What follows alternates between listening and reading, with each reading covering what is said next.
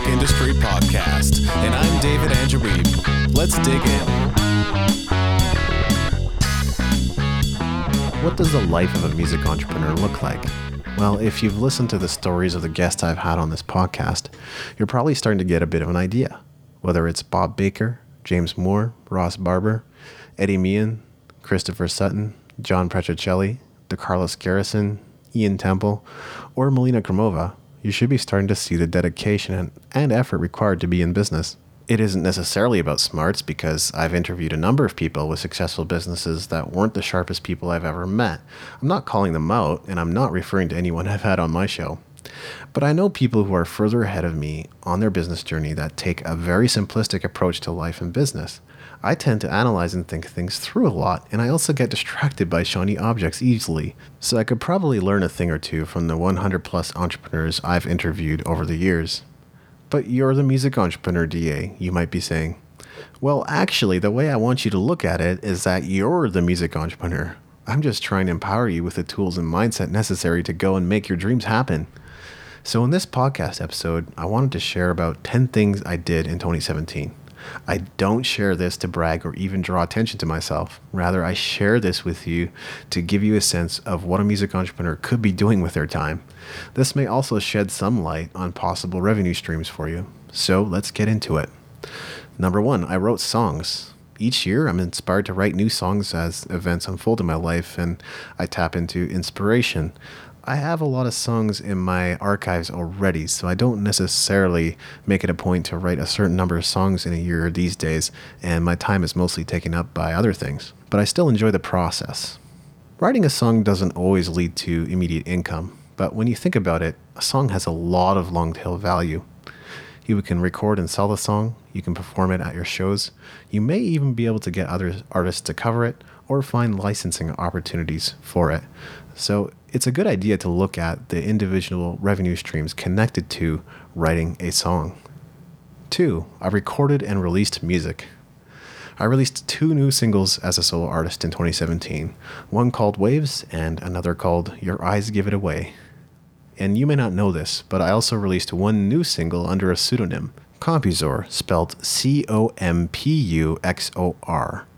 and the single is called Christmas Surf. This was created for the 3rd installment of Wami Saves Christmas, a series I've been part of for 3 years and have done some voice acting for. I also demoed a number of other songs that I never released, but more than likely I'm going to keep working on those until I'm satisfied with them and then release them when they're ready. 3, I performed. Performance is the reason I got into music, and it remains one of the top reasons I'm still active as a musician. I performed with Long John Lev and Adrenalize, a Nigerian band. I played some solo shows, and I did a bit of live session work too. Thanks to these experiences, I feel like I've grown a bit as a musician. 4, I blogged and wrote articles. I published a little less on the Music Entrepreneur HQ in 2017 compared to years prior, but that's not my plan for 2018. I'm actually looking forward to publishing more, and you may have even seen me doing that. Content is an important part of what we offer, and it's usually how people find us online, making it one of our top assets. You may know that I'm also a staff writer at Music Industry How To, where new articles are going up all the time, and that remains a significant focus of mine too. 5, I published podcast episodes. The podcast remains one of my major focuses. I published 49 episodes in 2017. I enjoy the audio medium, and while it takes more time to produce audio than articles, it generally takes less time than videos. These days I'm starting to think about different ways to monetize the podcast. Number 6, I made videos.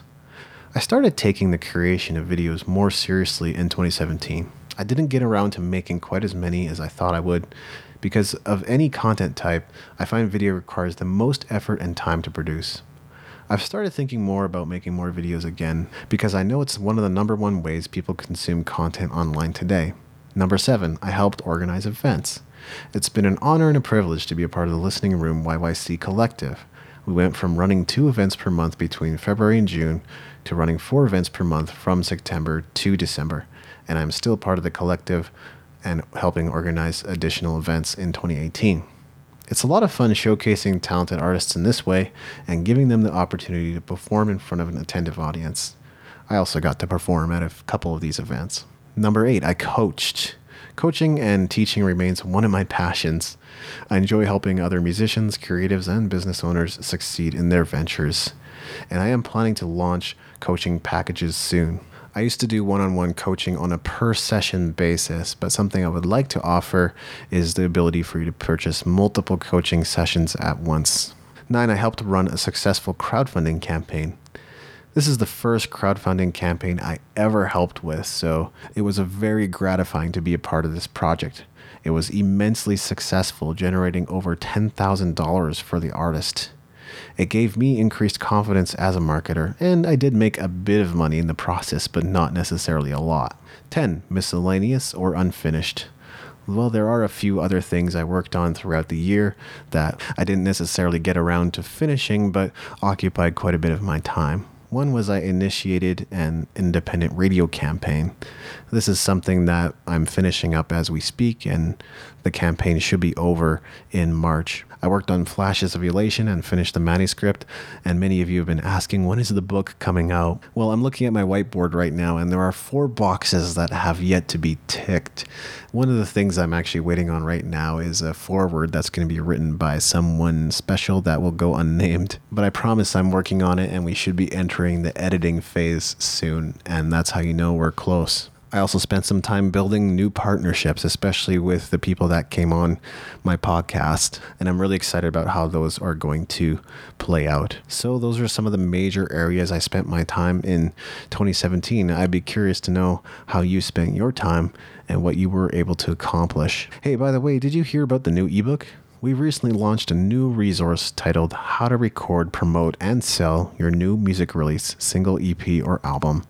If you're about to go to work on your first ever album project, I would highly recommend taking a look at it. Simply go to musicentrepreneurhq.com/album to learn more. Thanks for listening. Make sure to go to musicentrepreneurhq.com for show notes and other goodies, and leave us a review in iTunes to help us spread the word.